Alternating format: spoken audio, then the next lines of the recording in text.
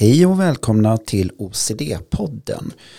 Jag heter Johannes Magnusson, jag är legitimerad psykoterapeut, legitimerad sjuksköterska, men först och främst jag är enhetschef på OCD-tvångssyndrom Lerum. En av 2 stycken regionala specialistmottagningar i Västra Götaland som har uppdrag att behandla tvångssyndrom och närliggande diagnoser. Vår systermottagning ligger i Uddevalla. Jag tänkte prata lite om i detta avsnittet som avsnitt nummer 34 om resan efter en behandling och vad är viktigt att tänka på. Det här är en fråga som vi har fått flera gånger, både då av patienter som genomgår behandling men också deras närstående. Jag har också lite bra tips med mig från patienter som faktiskt genomgått sin behandling, vad man kan dela med sig och tänka på. Men först lite aktuell information till er där ute. Som sagt så har det hänt väldigt mycket sedan vi startade upp de här åren och vi är jätteglada för att sedan förra året påbörjat också arbeta med Bergen-metoden B4DT som heter The Bergen 4-Day Treatment. Vi kommer prata om det i avsnitt framöver kring hur vi har arbetat med det. Men nu till själva temat för avsnittet. När man börjar en behandling så är det viktigt att mentalt förbereda sig.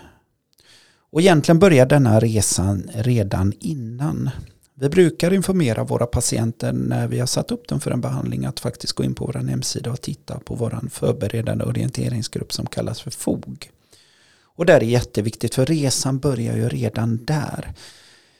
På något sätt så när man genomgått en behandling, om det är en tvångssyndrombehandling, om det är dysmorfofobi eller samlarsyndrom eller dermatillomenotrikotelemi, så är det också viktigt att tänka på hur ska jag fylla då min vardag med saker som då laddar upp mig, alltså positiva saker.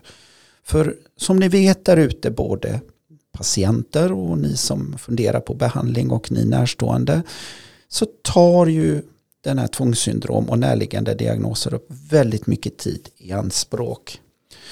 Och när man genomgått en behandling så kanske det sker väldigt mycket förändring och då gäller det att hitta nya sätt, kanske en hobby eller en aktivitet att fylla det här tomrummet i som kan uppstå. Och det är ju en resa man redan får börja där, så den mentala förberedelsen är också väldigt viktig. Vi tycker självklart att det är jättebra redan att läsa den här boken Fri från tvång som Mia Asplund tillsammans med medförfattare har skrivit. Så vad är det viktiga att tänka på efter själva behandlingen och vad är det man lär sig? Och här är lite bra tips och sånt som vi har med oss, både från oss men också från patienter som genomgått behandlingen. Och jag tänker det är kanske det som också väger mest till er som kanske funderar eller genomgår en behandling just nu. Det är en återkommande tema, det är att inte sluta öva. För när ni går en behandling så lär ni får som en verktygslåda med olika modeller, olika sätt att bearbeta och kanske hantera just era tvång. Och där är det väldigt viktigt att inte släppa de färdigheterna, och det enda sättet är att fortsätta hela tiden att vara uppmärksam, att hela tiden våga fortsätta exponera sig, utsätta sig, utmana sig. Och det är ju jätteviktigt, för i detta så när man slutar sin behandling eller i slutet så upprättar man vad vi kallar en vidmakthållandeplan, och där har vi de delarna som är så extra viktigt att tänka på, att vad behöver jag tänka för att gå framåt i min resa? Vad behöver jag utmana? Vad behöver jag göra repetitioner i för att inte falla tillbaka? Och det är ju lite som i tvång att den tar ständigt nya skepnader ibland, så att även om man blir bra, vilket många patienter blir, så blir det också så att man måste vara på sin vakt att fortsätta arbeta, för att det händer ju saker i livet. Så vi kan ju drabbas av personliga kriser, det är yttre saker som inte vi kan påverka eller, och då blir man ju ledsen, och när man blir ledsen och kanske sliten så blir det ju lätt att falla tillbaka i gamla vanor, och därför är det så viktigt att hela tiden på något sätt ge sig själv en infusion och fortsätta öva och upprätthålla då de nya verktygen man har lärt sig. Och för att göra det så behöver man ju också ha ett empatiskt förhållandesätt till sig själv.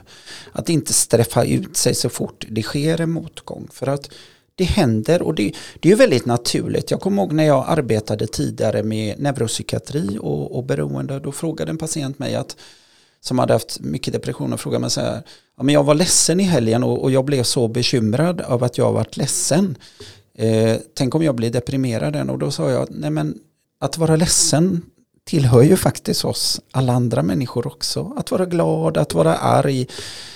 Så att man måste också tillåta sig att kunna ha dippar. Det betyder inte att man är tillbaka till ruta 1. Och det är väldigt viktigt. För jag möter väldigt mycket patienter som vi har i behandling också. Där man sätter så höga krav på sig själv. Att man ska bara liksom klara allting. Och det ska bara vara perfekt hela tiden. Men så är det ju inte. Så är det ju inte för någon. Så är det inte ens för mig. Så där är det en viktig lärdom som både vi vill lyfta ut. Men också många patienter som genomgått behandlingen tidigare innan er som faktiskt tar upp i sin återkoppling att det är viktigt att vara empatisk mot sig själv och förstå att det finns ups and downs. Och ibland när man faller så får man ju ta striden igen och återigen. Men då har man verktygen för det som är skillnaden när man genomgått en behandling, att man har också en god kunskap med sig, man har goda verktyg. Man har också sett att det faktiskt fungerar och det får man inte glömma. Och därför är det extra viktigt med ett empatiskt förhållningssätt. Jag brukar också prata om den värderade riktningen. Och den värderade riktningen är ju egentligen något som sker redan under behandlingen. Och den kan också fortsätta efter behandlingen. En värderad riktning är ju mer att inte vänta ut att allting ska vara klart, utan våga ändå så leva livet unna sig själv. Ett bra exempel kan vara när jag jobbar med patienter med trikotilomani, dermatillomani, där många säger så, den dagen jag blir frisk, då ska jag unna mig, då ska jag gå ner till simhallen och då ska jag kunna simma och inte skämmas inför andra. Men det kan jag bara göra när jag är frisk.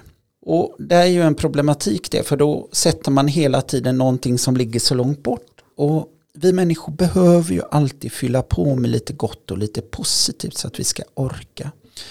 I en värderad riktning så handlar det väldigt mycket om också faktiskt tillåta sig. Vill du gå och simma så gör det. Vill du åka iväg fast du har, säg att du har tvång och det är jobbigt men du ändå så jobbar med sakerna, så unna dig lite. Stanna inte upp för att bara för du går en behandling och bara för du kämpar på vägen behöver inte betyda att man ska vänta in allting för att det ska bli klart. För så är inte livet. Allting är inte klart hela tiden. Det dyker alltid upp nya saker och nya utmaningar. Och därför så gillar jag väldigt mycket det här tankesättet kring värderad riktning. Och det är ju någonting jag vill också ta med och lyfta ut till er där ute. Både då patienter och närstående. Att jag i en värderad riktning så gör vi ändå så saker. Kan vi göra en halv utflykt? Kan vi göra någon liten rolig sak fast det är tvång? Så har vi gjort det. Istället för att vänta ut, men jag ska bara göra det när jag mår bättre i de här sakerna. Utan vi behöver påfyllning. Det är superviktigt. För i en behandling, de patienterna som genomgår det, också ni närstående, det krävs så mycket så man måste också ladda hela tiden för att orka med. Och ni är helt fantastiska. Vi har sett nu, jag har snart jobbat med tvång i 8 år och jag tycker det är lika spännande varje gång att se personer som har så svåra tvång eller närliggande diagnoser där de tar sig igenom sin behandling och när de också återkopplar de förändringarna som sker. Och det är också helt fantastiskt att få ta del av uppföljningarna när vi följer upp patienter efter 1 år, när de berättar tillbaka, men det har funkat bra, det har funkat mindre bra. Och sen deras tips som de har med sig. Och det är sånt som lyfter en enormt väldigt mycket. Och då inser man också gång på gång hur viktigt det är det vi gör. För jag älskar verkligen mitt jobb och det är jättespännande och jag har fantastiska kollegor här jag samarbetar med på mottagningen. Sen är det väldigt viktigt det här att om man märker att det inte fungerar och märker man att man är på väg i en slags spiral där man får kämpa på och man på något sätt inte kommer ur det, så är det också viktigt att ta initiativ där som patient som har genomgått en behandling. Och vi erbjuder ju på den regionala mottagningen upp till 1 år efter avslutad behandling booster. Och då kan man ju ta kontakt med oss eller sin hemmamottagning och då tar vi in patienten och går över det som behöver göras. Att men, kanske där har du kört fast och det kan vara massa olika variabler. Och då brukar vi köra någon kort boosterbehandling på några sessioner för att verkligen liksom ta tag i detta. Och det är ju helt naturligt, det är absolut inte konstigt. Så vänta inte för länge där heller. Utan går du på någon av de regionala mottagningarna, har du avslutat behandlingen, ta kontakt i så fall. Eller ta kontakt med din hemmamottagning. För det kan hända också att de har konsultativ dialog med oss och då kan man redan hjälpa till där, utan kör på. Och våga återvända också givetvis till, som jag sa tidigare, till vidmakthållandeplanen. Och var empatisk mot dig själv. Det är okej att dippa. Det som är viktigt är ju att ta igen initiativet och gå vidare. För har du en gång mått bra så vet man att då kan du må bra igen. Så det var lite det jag tänkte summera idag. Jag tänkte inte prata så mycket mer, men det kommer en del avsnitt på gång och vi håller på för fullt också arbeta med OCD-TV där vi kommer filma lite exempel just på behandling och andra delar. Jag tänkte ta med er på en rundvandring på OCD-mottagningen. Många patienter är livrädda innan de sätter sin fot där. De är livrädda första gången på sitt besök, på sin utredning. Det är inte konstigt, men ni är så jättemodiga. Och jag är jättetacksam för all tid ni ger. Att ni faktiskt tar er tid att träffa mig. Både som utredare och som behandlare och min personal som är här på plats och kollegor. För det är det viktigaste. Och fortsätt att kämpa på. Och glöm nu inte det jag sa idag. Jobba på, öva på. Sluta inte öva det du har lärt dig. Håll dig till vidmakthållandeplanen. Tänk på att vara empatisk med dig själv. Det är okej att dippa.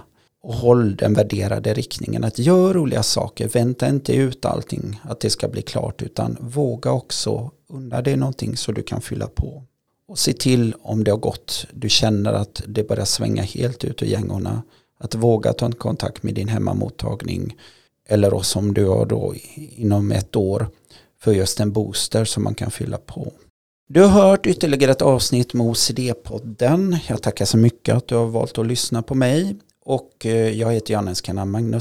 Som sagt, jag är enhetschef här på OCD-tvångssyndrom Lerum. Och det här är en produktion för Södra Älvsborgs sjukhus, Västra Götalandsregionen. Tack och på återhörande.